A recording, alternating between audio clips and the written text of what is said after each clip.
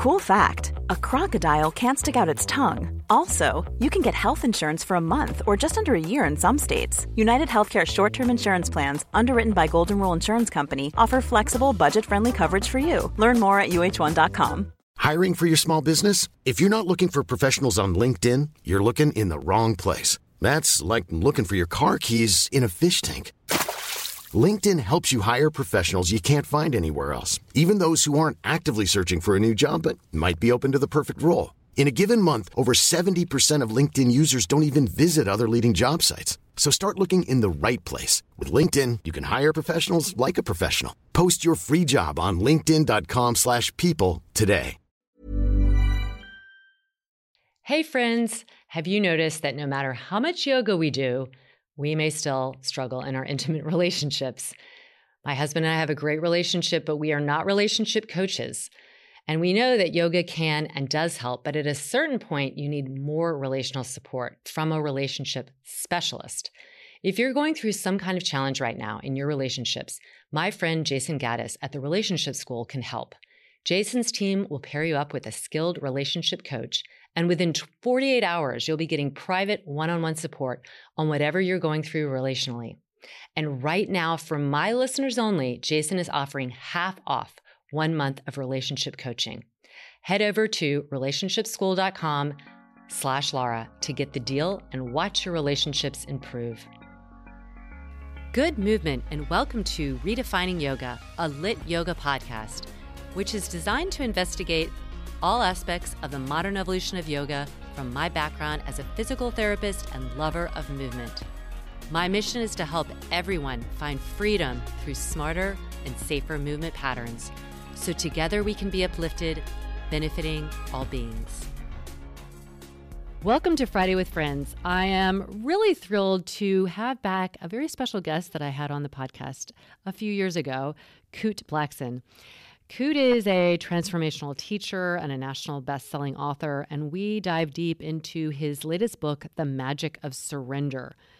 This seems really heady, this idea of surrender, and Kute really describes how it's a powerful state of being, and it's not at all wimpy. It's not like you're lacking courage, but instead you're really going into a place that your soul already knows. It's kind of redefining your path for freedom and joy.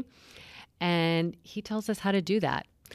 It was a wonderful topic, and we could have talked forever, but go check it out, his book, The Magic of Surrender, and listen about his advice for surrendering for your own soul. Welcome back, Kute. We were just saying it's been a few years, but I'm so happy to have you back on the podcast. Thanks for having me. Let's start right in. This very important and probably challenging concept of surrender. So what is surrender to you? Yeah, I think, in our culture today, there are so many myths or misconceptions we have about surrender. This idea that surrender is weak, or surrender is passive, or surrender means giving up, means waving the white flag.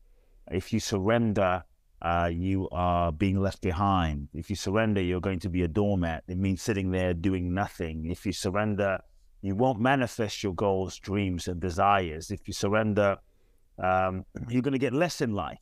And so these sort of limited ideas of surrender tend to make us a bit resistant to surrendering. Or if you surrender, you have to give up everything, move to the Himalayas, and just have nothing and a begging bowl. And so I think the ideas, the connotations of surrender only inspire resistance. And so for me, I believe that surrender is the most powerful thing that we can do. Surrender is the key to real manifestation. Surrender is the key to that next level. Surrender is the key to greatness. Surrender is the password to freedom. And I think that if you look at all of the great ones, they surrendered. Jesus, Buddha, Gandhi, Mother Teresa, Mandela, Bruce Lee, Muhammad Ali. At some point, they all surrendered themselves to life, to God, to the infinite, to the divine. Whatever label you want to put, they surrendered themselves to the universe. They surrendered themselves to a calling that was bigger than themselves. And so, this idea that I feel if people understand the real essence of surrender, it becomes something transformative. And and active and magical. And so, yes, surrender is to let go of control, or I should say the illusion that we are in control, control being the master addiction. And so it's to let go of the sense of control. I think if you look at the last 2 to 3 years, maybe the universe has been showing us that we are not as in control as we thought. And so it's a letting go of control. Surrender is when we stop trying to force life to fit our limited idea of how we think it should be and how we think it should unfold and who we think we should be and how we think life should be. And so it's the sense where you take the limitations off of life and you're open and you're available. And you know, if you look at the great ones, they surrendered themselves to the universe, to their deeper truth. And in that surrender, when I look at these folks, they were able to transcend their own limited human capacity, ability, humanness, and they tapped into another dimension of life, another dimension of potential. And that's when I would say life began to manifest through them and use them and create through them. And so I think surrender is truly powerful. And that's why I call it the magic of surrender, that we all want the magic, but we want to hold on to what we know. We all want the magic and the blessings and the miracles, but we want to be who we were. And so the next level of our life requires the next level of us. The next level of us requires that we let go of what's no longer aligned, what's no longer vibrational match, what's no longer working, and who we were. But what we tend to do out of self-preservation and fear and comfort and familiarity and safety is hold on. We hold on to who we were and what was. And so I think surrender is the key to that next level. I think the old paradigm of living and manifesting was really all about like make it happen and like will yourself there and you manifest it. And what I do say is this ego-based method or this ego-based modality and way of living life, yeah, you can be successful, you can manifest things, but often it will be in a realm of limitation because the mechanism, the ego, what we perceive ourselves to be that we are using to manifest and make life happen in and of itself is limited, in and of itself is conditioned by past experience, by history, by pain, by trauma, by successes, by failures.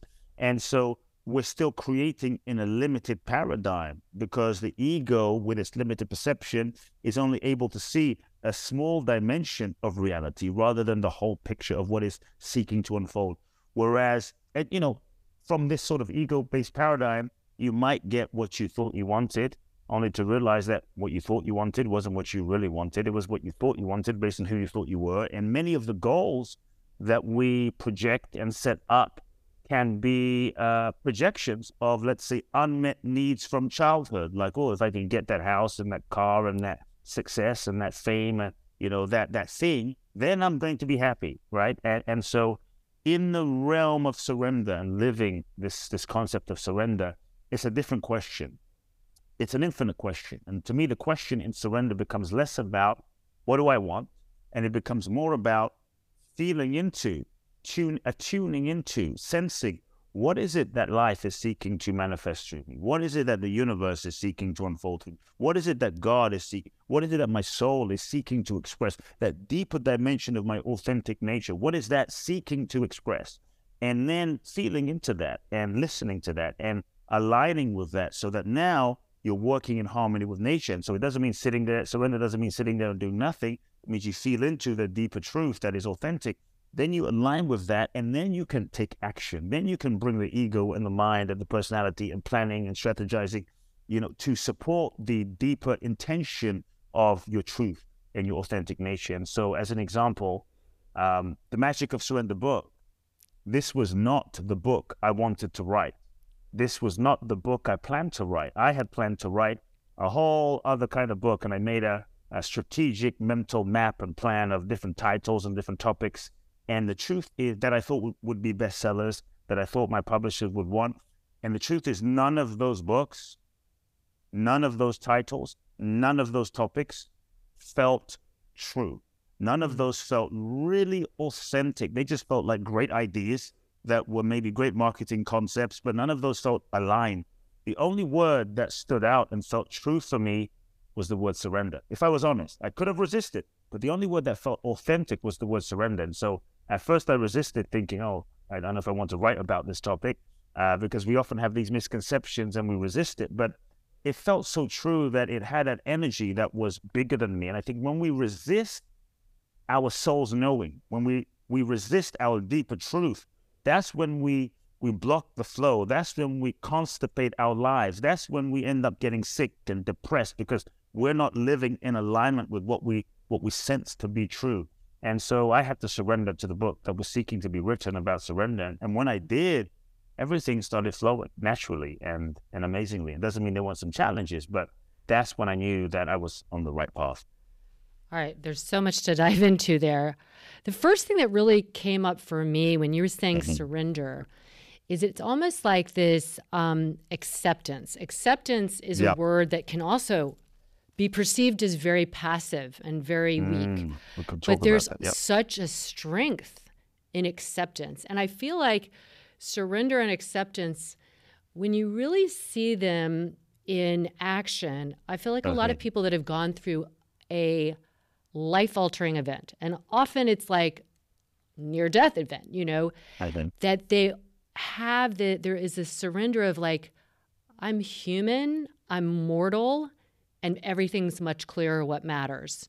Yeah. Short of doing that, having that life-altering event where you really accept like the unfolding of life, and it's not a passive but it's like you said, you're not resisting the things that are true to your soul, not based on what you read or were told, but truly what light you up.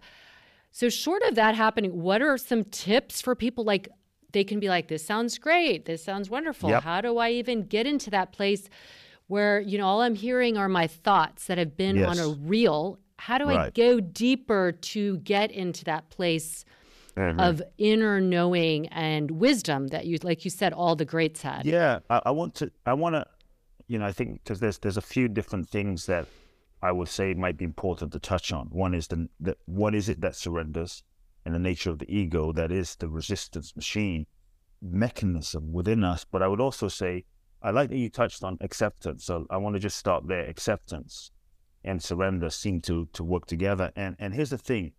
Acceptance is a very important and necessary phase in the process of surrender. But where a lot of us get stuck is we mistakenly think that acceptance, is surrender. It's not the final step. No. And it's not. It's a phase in the process. So first, we're often unconscious and we're in denial. Then we begin a process of questioning, but we go into resistance. From resistance, we begin negotiating with reality. Well, maybe it doesn't need to change. Maybe, I don't have an addiction. I like drinking, but I'm really an alcoholic, but I'm negotiating with my reality. Maybe, they're not as bad as I think, and if I change, they'll change. So we're often going to that period of negotiation. And so then we move into acceptance. Acceptance is accepting what is. It is what it is. You can't change anything until you accept something. And when you accept something, you go into a relationship with something, and that's when you stand the possibility of changing something. And so acceptance is the key, right? But it is not the ultimate phase of surrender, which moves you into a whole different dimension of freedom. You can be in acceptance of something, but still be subtly resisting. Like, it's raining outside. I accept that it's raining. I take my umbrella, but I'm pissed off that it's raining because I had all of these plans. So I'm kind of like mad inside while accepting it's raining, but I'm mad. Or I accept who my wife is, but I don't like what she is. And you know what? I'm going to suck it up, hold back my love because she's not being who I want her to be. I'm not going to leave, but I'm accepting and I'm kind of tolerating what she is. This is not going to provide freedom. And so surrender, just to clarify the differentiation, is let's call it an open-hearted participation in the process of what is happening. It's raining outside, so how can we use this for, our highest good? It's raining outside, so we're going to make the most of it and trust that it's unfolding, in a perfect way. And so surrender is to be open-hearted and to participate with the process that is unfolding so that you use it to grow and evolve. And now... Oh, wait, can I just pause there? Because I want you to speak to this. So I'm thinking when you're talking, like, what I've seen over, almost 3 decades, when I see people of all different ages, stages in life, and I think of accepting in this stage of it as like when somebody says, wow, when I'm doing this, I can't do this. I can't do this. I want to look like this. I want to be able to do this. And what I want people to ultimately feel without me telling them is, here I am today. What does that look like? That doesn't mean I'm going to stay here, like you were saying. But why am I always trying to do something or have this goal? It's almost like punitive. Like, I want to be able to do this in yoga poses. Like, I want to be able to do this. I want to be up. Why can't I do this today? And I'm like, you have to me, this is like a real tool to practice here that you then see in life. Patience, compassion, that acceptance of where you are, but not that you have to stay there.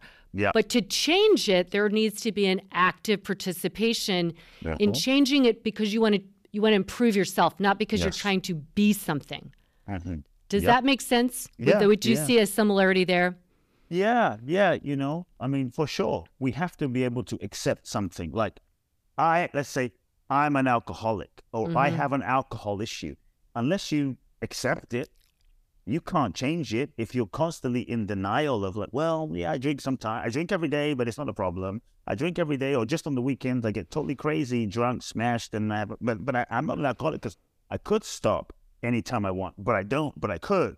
And so this is a form of resistance. And so it's that ego so that's again, I think that's the whole thing. Like, when we try and practice and we're just doing it from ego, not from I want to use this as a tool to better know myself. Well, right. But for instance, acceptance is to accept I'm in an abusive relationship. This relationship is toxic, it's dysfunctional, and it's abusive. And just to accept that. Now, acceptance doesn't mean you stay in it. Yeah. And that's why a lot of people are afraid of coming into acceptance, and they're in denial because they don't want it to end, so they don't want to see what it is. Change is hard. And change is hard, and we're going to talk about why. But I think to accept that I'm in an abusive relationship, it's detrimental, it's killing my soul, is a step. That doesn't mean you stay there, but you can't make a different choice if you're not accepting and you're denying what it really is. Because in denying what it really is, you are kind of perpetuating living in that experience, kind of disconnecting from the reality. So it's facing reality. Acceptance is a dimension of facing reality. I always say to people, I'm not really an optimist. I'm not a pessimist. I'm a realist. I don't see the glass as half empty or half full. I just see it as what it is. Because when you deal with what it is, then you can change something. However, you can still be in acceptance and still be resisting, like, I hate how it is. It shouldn't be how it is. I freaking accept it, but I'm mad at God and mad at the world. So let's then talk about the surrender, which is the open-hearted participation. It helps, though, from a spiritual level, if you understand that you are a soul. If you really kind of get that, okay, I'm a soul, I've incarnated in this human experience, and life is a school, life is a university for my soul's evolution, and every experience and every challenge and every relationship is part of the curriculum for my soul's evolution. And so if you can start seeing life from a multidimensional, let's say, soul perspective versus a one-dimensional, just human level experience of this is happening, is right, wrong, good or bad, then you shift your relationship to life so that even if you are in a very difficult situation, even if you are in a challenging situation, because you're able to see life from a soul, let's say a cellular, soulistic kind of soul perspective, then rather than just resisting or just accepting, you're able to say, okay, for some reason my soul is going through this, so what is my soul seeking to learn in this experience? And roll your sleeves up and surrender to not the situation, but surrender to learning the lesson that you are needing to learn in that situation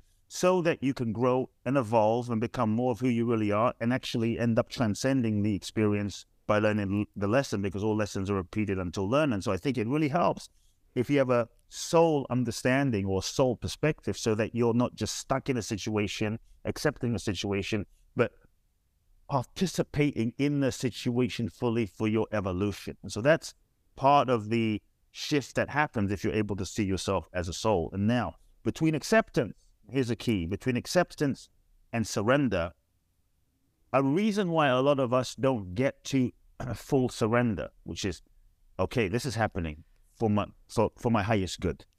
I broke up with this person for my highest good, which doesn't always feel like it in the moment, because in the moment, many times our ego isn't able to see the possibilities and the good. It just looks bad. Okay, this illness, this situation, this divorce, it is a breakdown, COVID, what is happening for my highest good? That is the dimension of surrender. To really move into that, there is a phase in the middle that we often miss. And that phase between acceptance and surrender is grieving. Many times we miss the phase of grieving, so we're not able to let the past go and open our heart fully to the full open-hearted participation in the experience, or the new experience, the new relationship, because we're still carrying pain and resentment and frustration from the past. Even though we accept it, we're not able to fully open. Even though I accepted the relationship is over, I'm still bitter. I'm still a bit mad at what happened. I accepted it. I divorced. I moved on. But internally, I'm not surrendered. And so to really surrender, which is open-hearted participation and opening to the new, grieving is a key. To grieve the past, to grieve what was, because true surrender is a death. It's a death to who you were. It's a death to the life you thought. It's a death to what you thought was going to be. It's a death to the ego's perception of how it thought life should be. There is an element of dying in the best way possible, but sometimes challenging, of dying in terms of surrender. And so to grieve, in our culture, we're often not taught to feel our feeling, to grieve, because we're afraid. If I grieve, it will be too much. If I grieve, it will be overwhelming. I won't be able to handle it. If I grieve, sometimes we don't allow ourselves to grieve because we're afraid. If I fully grieve, let's say the loss of the end of the relationship or the death of my mother, then like not grieving and being in denial becomes a way of holding on to what was, because if I don't grieve, then I don't have to admit it's really happened, and I can still be in denial and still be connected to that person. And so sometimes we hold on out of good intention, but we keep ourselves stuck. Sometimes we don't grieve as a spiritual bypass because I want to stay in a high vibration. I want to practice law of attraction. So I'm only going to acknowledge the positive, yet I'm not going to acknowledge the pain and the grieving that comes from the end of something, the grieving that comes of moving into a new phase, even if it's positive. I have a friend. I was just going to add that because I feel like this is important as for everybody who feels like they aren't in an abuse, but I'm thinking about as parents, every stage I've always said, I had a little grief. I had to mourn it being over with. And then I was also, it didn't mean I was less excited. I was but I acknowledged this phase is over, especially with my littlest. I was like, this is the final phase of having a kid doing this. And I always felt that, and that allowed me to then go on to the next phase, to accept and embrace. I remember speaking to someone, a client, and she had to, when her child was born, which is an amazing experience, she had to grieve the end of coupledom, as she knew it. I had a friend who, she was about to get married and she couldn't figure out, to the love of her life, she was in love. And she felt so sad and she didn't understand why, because she realized, I'm having to grieve the end of my singleness. And that identity was something that she was going to have to release so that she could fully embrace this new phase. And so grief is a natural stage of life, but often we don't acknowledge it because we want to stay positive and we want to stay high and want to stay high vibration. But what we don't grieve, we just kind of end up recreating, in our life over and over again. And so I would ask people to sit with, as they think about surrendering, what have you not allowed yourself to grieve? Many times, unconsciously, we are carrying around layers and layers and layers and layers and layers of micro grieving that we haven't done, from your toddler becoming, a bit older, from your child becoming a teenager, your teenager going to college to being on their own fully. It's all of that is a shift of your own identity. And so what have you not acknowledged? What have you not grieved? Because all of the ungrieved emotions remain as kind of emotional layers and debris that cloud our ability to feel fully, limit our ability to feel alive, and limit our capacity to truly surrender because we're holding on to the past. So grief is simply not to wallow in it, but is a portal to the next phase. And I think that's really important. And so the thing, I mentioned the word ego, but the thing or the mechanism that often resists coming into acceptance and coming into surrender is the ego. The ego, which is really what we believe ourselves to be. The ego, our perceived sense of self based on name, body, form, identity, experience, past, history, experiences, positive, negative.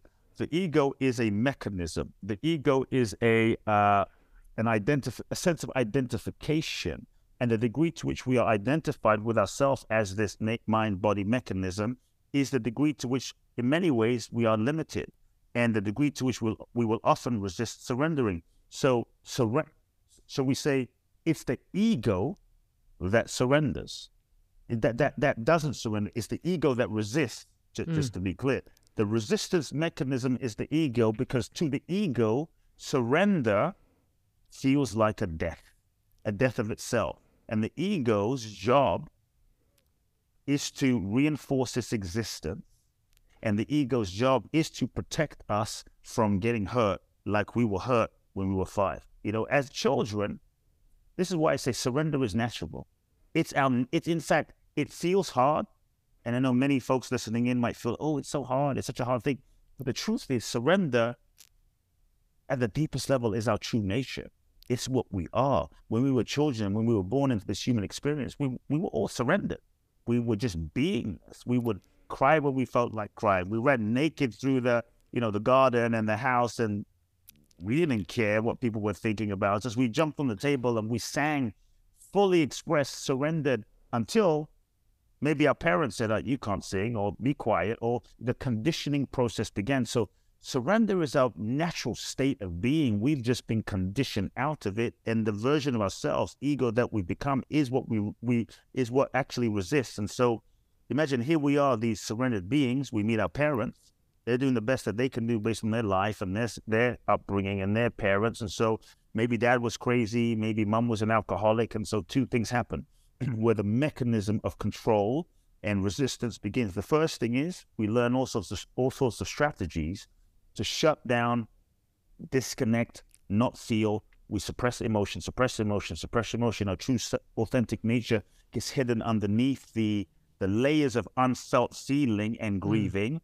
And we develop all sorts of mechanisms to, we erect all sorts of walls around our heart to protect our sensitivity, because maybe our parents were great people, but they didn't know how to meet our emotional needs. And that was painful. So in order to not feel the pain or the helplessness or the loss or, the disappointment, we disconnected. We became more numb. We became overly analytical, because if I remain in my mind, then I don't have to feel the sensitivity. And so we erected all of these mechanisms to protect ourselves from the pain.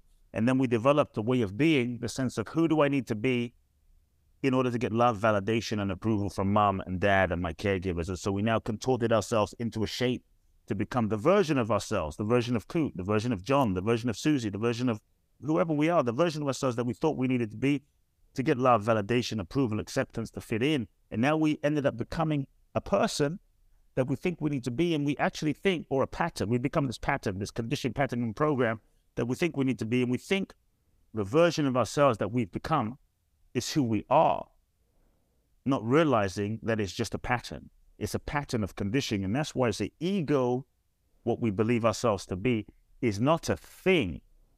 Ego is a process. It's just a process of holding on. It's a process of identification to what we believe ourselves to be. And that's why many of us will say, I'm just this way. This is just who I am. And I think the degree to which we are, and we really believe it, but the degree to which we're conditioned and holding tightly, which is ego, is the degree to which we don't have free will, the degree to which we don't have choice. And so I think it's so super important for us to just be aware of this mechanism of ego, this mechanism, and understand that it's not who we are. It's not what we are. But the reason we often don't want to change and come into acceptance and then grieve and then surrender is because for the ego, surrender feels like a death. It's uncomfortable. Yeah. It's uncomfortable. Because it feels like, the ego doesn't want to change. It wants everything and everyone else to change, but it doesn't want to change because it's trying to preserve its sense of identity. Because if I am my thoughts and my feelings and emotions, if I am my experiences and what I believe myself to be, then if I let that go and I question who am I and what am I, and I let go of this protection, I let go of this way of being, who will I be? How will I survive? How will I not get hurt?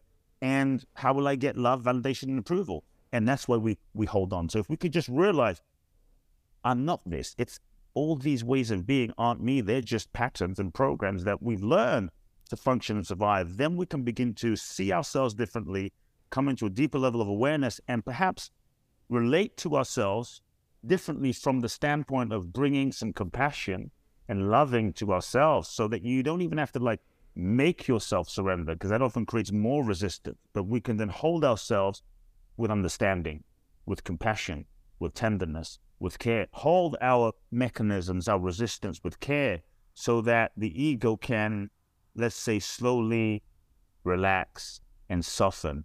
And that's when I think healing can happen. And that's when I think surrender can blossom, as we can feel safer to just love ourselves through our own resistance. Because the ego was a creation that meant well. The ego was a creation that tried to keep us safe. So there's a good intention. It's just a limited way of being. Wow. So how do people, I mean, obviously you wrote a book on this, but how do people start? Like if somebody's I have sitting a place there, to start. Yeah. Yeah. Tell us, because where people can start, because the whole process, you could say, of surrendering. I think first, I wanted people to understand, yes, what is it that doesn't surrender? What is it that, holds on and resists, and why? And I think if we can understand why, then we can relate to the mechanism that resists surrendering, what we think of as ourselves, a bit differently, with a bit more compassion and a bit more. It's almost like you're surrendering the attachment that we have formed to ego. Yes. Yeah. You're surrendering the attachment to the idea of what you think you are. Yeah. That's a level of surrender. And if you can see that, so one step is just seeing that and understanding that everything that you've become is not really what you are. It's just patterns of conditioning. And that relationship shift within yourself can start softening something, right? And so I think then one place we can start, and I don't know if we spoke about this last time, but I think one place that people can start on just a simple practical level, before you even go deep down the rabbit hole, is just starting with, one of the things that keeps us stuck and not surrendering, and a mechanism that the ego uses to resist change, is we lie to ourselves. And that's a mechanism, because if I question myself and I start telling myself a deeper truth, then I might have to let go of what I think I am. So if I'm in denial and I lie to myself, then I don't have to change. And so one of the ways we keep ourselves stuck are all the lies that we tell ourselves. We're constantly lying to ourselves about, often not out of negative intention, just out of ego survival, right? Ego protection, because ego's like, I don't want to get hurt again. I don't want to let this way of being go and feel helpless like I felt when I was 5. So no, everything is fine. I'm fine. And so the intention is good. I think so when we understand, I'm not bad, just the intention is good. That's why the loving is important. And so that next step is to begin telling yourself the truth, to have the courage to just begin telling the truth.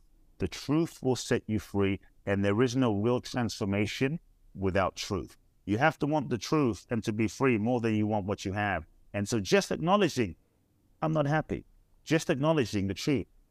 I'm not in love with this person anymore. Do you think, yeah, I was going to say. Acknowledging the truth of I hate my job. But what I will tell people is, we're often afraid to acknowledge the truth, ego is, out of fear of change, out of fear of consequences.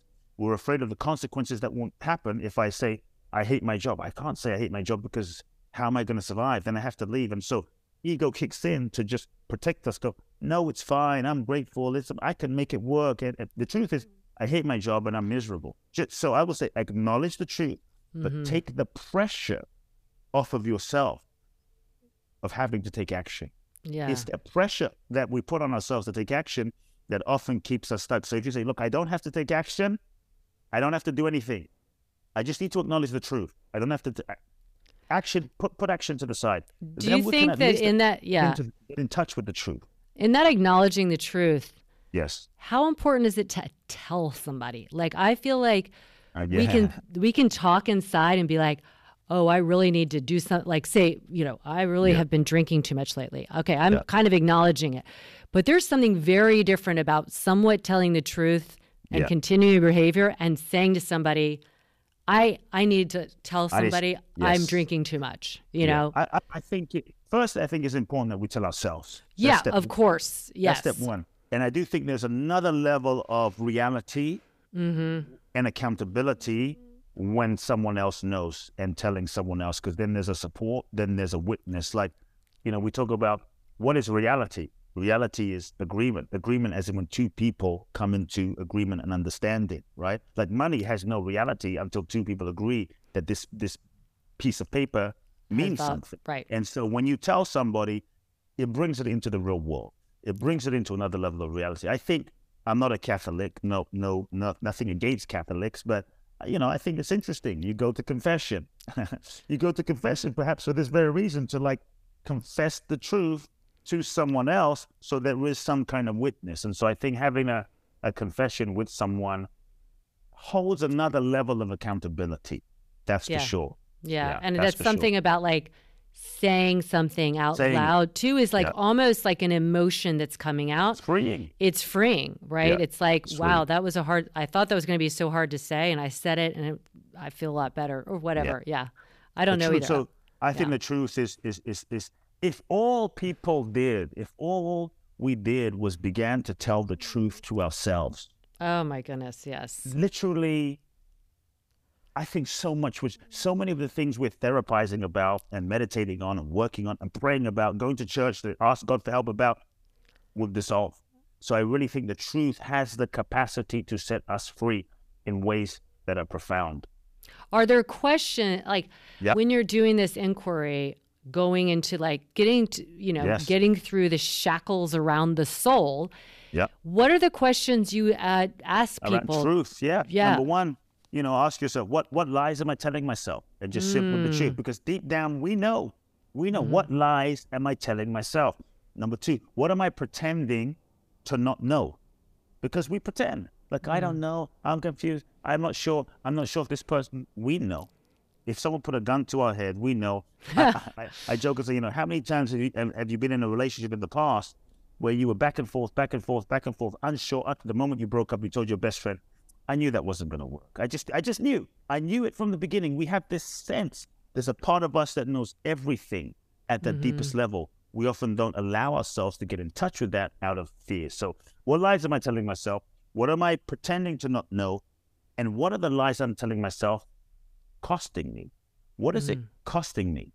The other thing is, and I'll speak about that in a second, but the other thing is asking yourself, what is the payoff that I have for not telling the truth? What is the payoff that I have for lying to myself?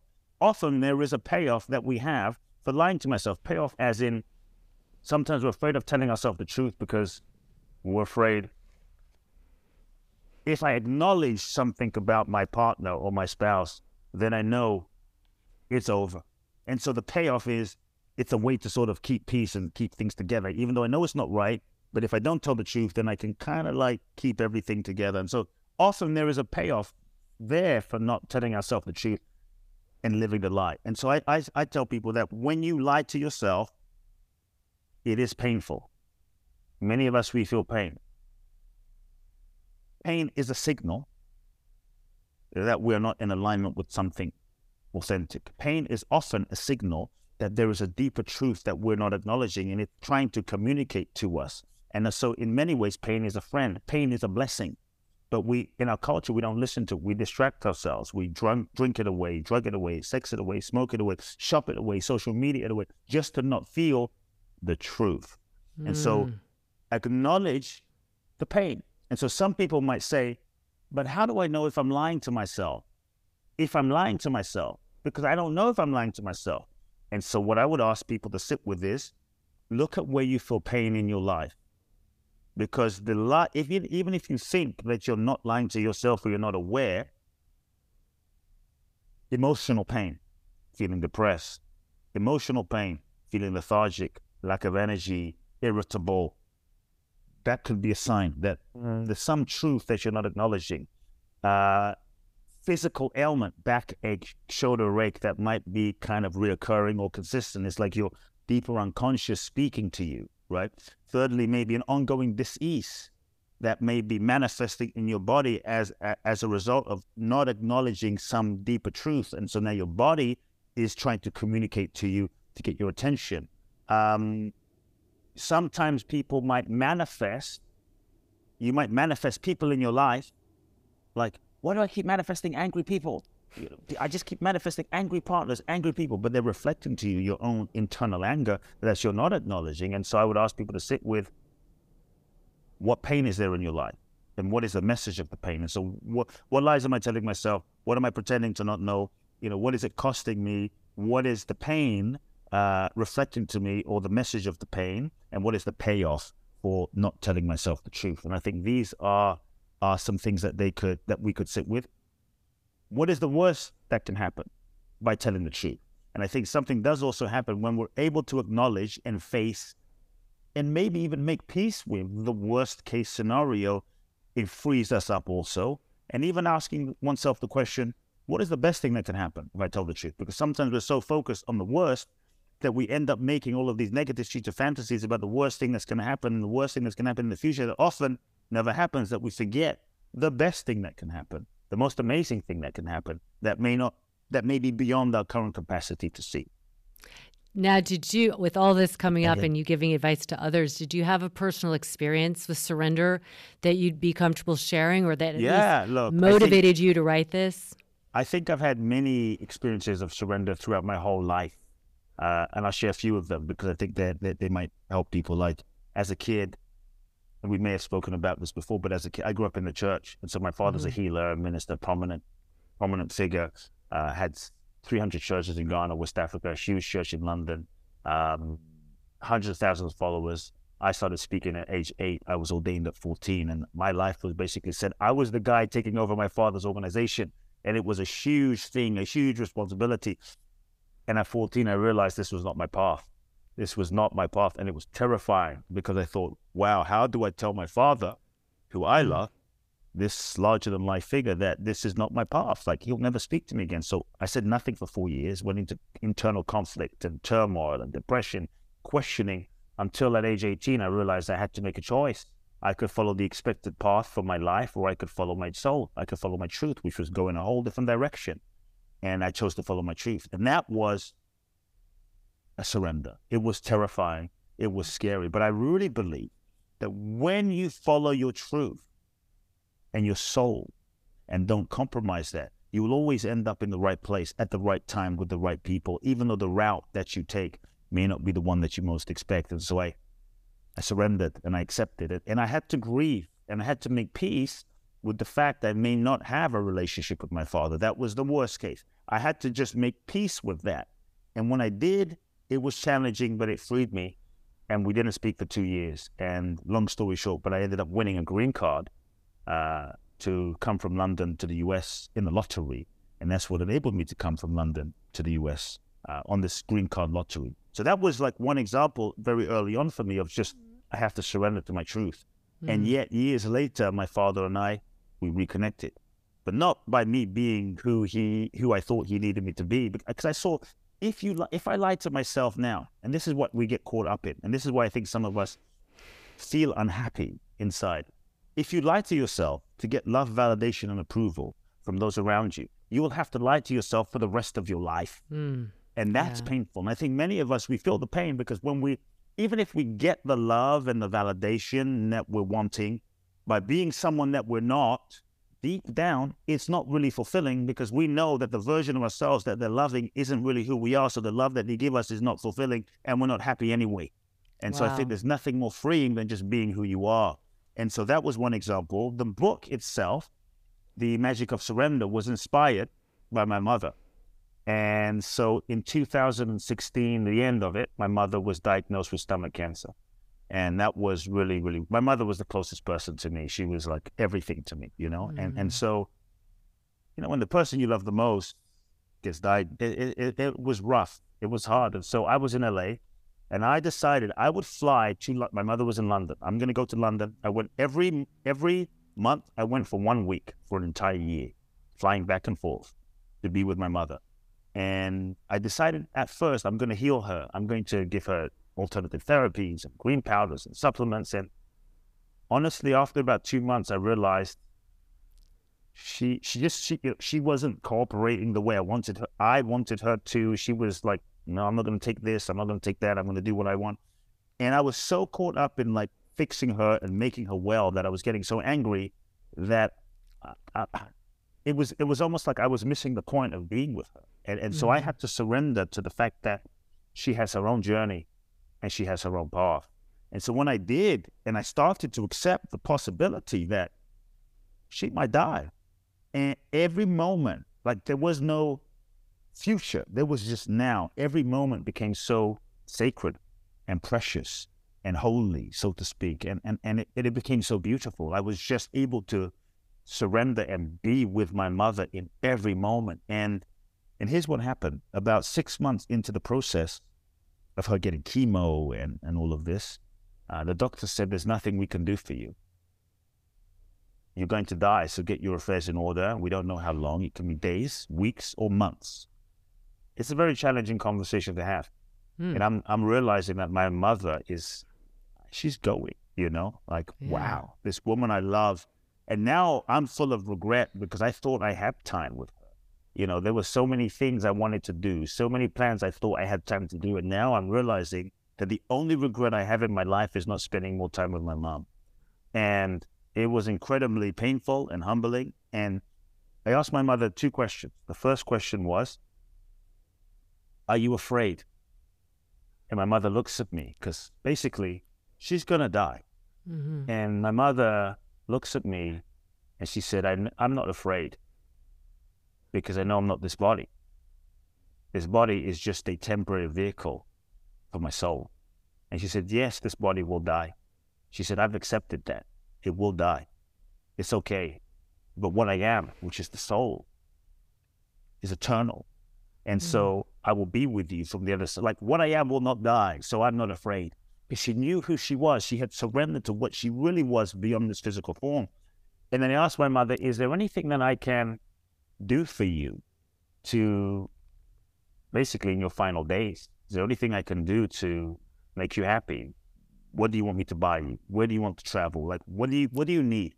And she said, there's nothing I need, son. There's nothing I need. I said, what do you mean? There's nothing I need. I said, what do you want? She said, the only thing I want is what God wants for my life. And in that moment, I realized everything.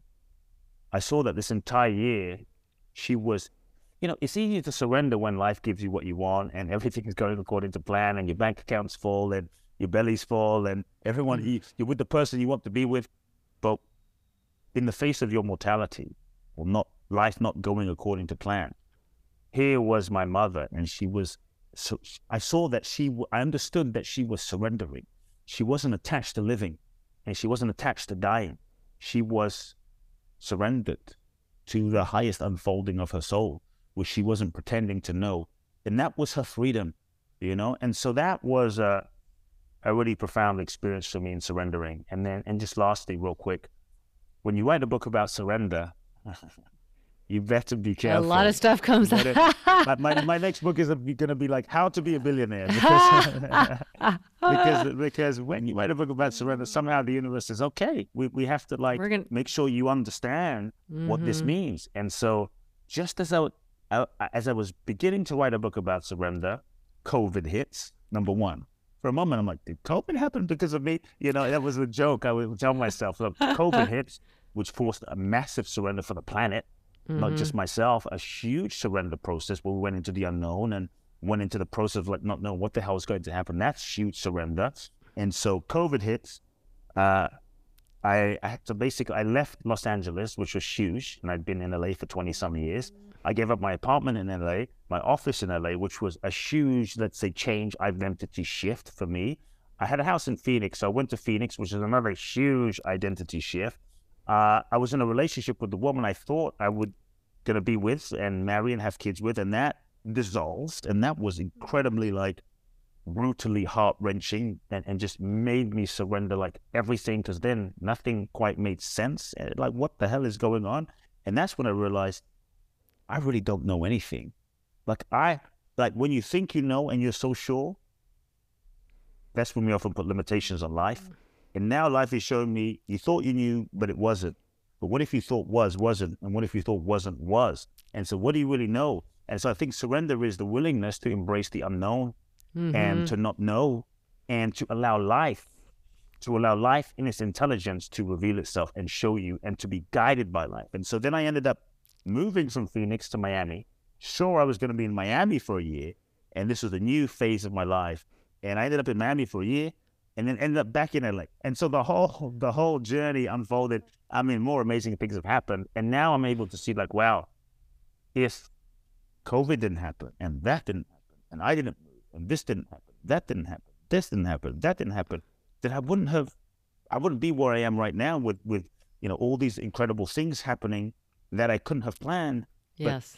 But everything often makes sense in retrospect, and often when we're going through tough times and difficult times, when things fall apart and we're in the darkness and we don't know what to do, when life is not going according to plan and things aren't manifesting, it often doesn't make sense from the perspective of our mind, logic, personality, and ego. And that's when it can be so easy to want to give up. So if anyone is in that place and you're feeling like giving up, don't, because I'm here to say that life is bigger than you. Life is bigger than your mind. Life is bigger than what you can see. There is a deeper intelligence of life. And I really believe the universe is always conspiring for your highest good, even if you can't see it in this situation right now. But I promise you, if you keep putting one step in front of the next and you learn what you need to learn where you are on a soul level, when you look back in a year or 2 or 3 or 4 or 5 or 10, you will understand how what you are going through right now in this darkest moment was a necessary puzzle piece for your evolution. It's a necessary thing for your evolution. I love that. And I think this is such a huge just mindset to believe like, I might not understand why this is happening. It sucks, whatever. But there's a belief that it's not happening to me. A lot of people will get into this like, things just keep like it can be hard and all that, but I don't believe that it's there for some reason, except that what you're saying, it's there. You can handle it, and you will grow from it, and it will strengthen you and clarify things for you, even if you don't see it now. Yes, in the moment. So trust. Trust. It's trust. That's part of surrendering. Is okay. Yeah. I don't understand it, but somehow the universe is working something out that I'm not able to see right now. And it will be clear. It will be made. I think here's the thing. If we knew everything that was going to happen, like, okay, here it is. Many of the things that we've done, we would never have began. If we knew what we were going to face, and if we knew every step of the journey, then we would not have taken that step. And so I think the intelligence of life knows that. And sometimes it's better that we don't know and we just take the step. And one step leads to the next step, leads to the next step, and leads to the next step. And so I believe that life reveals what we need to know when we know it, and the level that we need to know it. Well, I could talk to you forever, but I want people to really go and read this beautiful book. Thank you. Can you tell a little bit about like the launch of the paperback and any other projects or programs that you have to offer? The Magic of Surrender book is out now, so go get it. The paperback version on Amazon, and it's called The Magic of Surrender: Finding the Courage to Let Go, and it's a very simple book on one level. I wrote it simply, but I think the concepts are deep, and so it's a simple roadmap to living surrender in every area of your life. And it's something I wrote from my heart and something I'm very passionate about, and I think surrender is really the key to life. And then, for people that want to know more, my podcast, Soul Talk, my main website, kuteblackson.com, Kute Blackson.com. And for those that maybe feel a calling to go to the next level, you've heard something from the conversation and you feel like really inspired, twice a year I do an event to Bali. It's called Boundless Bliss. And this is the last year I'm doing this event in Bali. July the 28th through August the 8th is the next event. People can go to www.boundlessblissbali.com, boundlessblissbali.com. Find out more there. And if you're someone that you feel a calling to make a difference on the planet, you feel inspired by the conversation, you feel ready to share your gifts with the world, it is a 12-day experiential immersion seminar training without rules that is designed to help free you from your past conditioning and connect you to your authentic truth and catapult you forward into living. Wow, what is not to love about that? Yeah. 12 days in Bali with you and Yes. going for Boundless Bliss. That sounds amazing. Yeah, well, Yes. we'll have this all in the show notes, but Thank you. wow, that sounds incredible.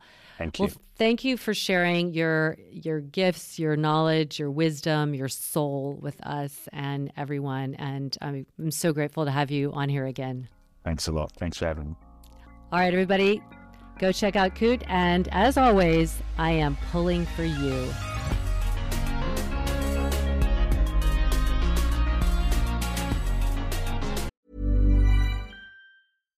Hi, I'm Daniel, founder of Pretty Litter. Cats and cat owners deserve better than any old-fashioned litter. That's why I teamed up with scientists and veterinarians to create Pretty Litter. Its innovative crystal formula has superior odor control and weighs up to 80% less than clay litter. Pretty Litter even monitors health by changing colors to help detect early signs of potential illness. It's the world's smartest kitty litter. Go to prettylitter.com and use code ACAST for 20% off your first order and a free cat toy. Terms and conditions apply. See site for details.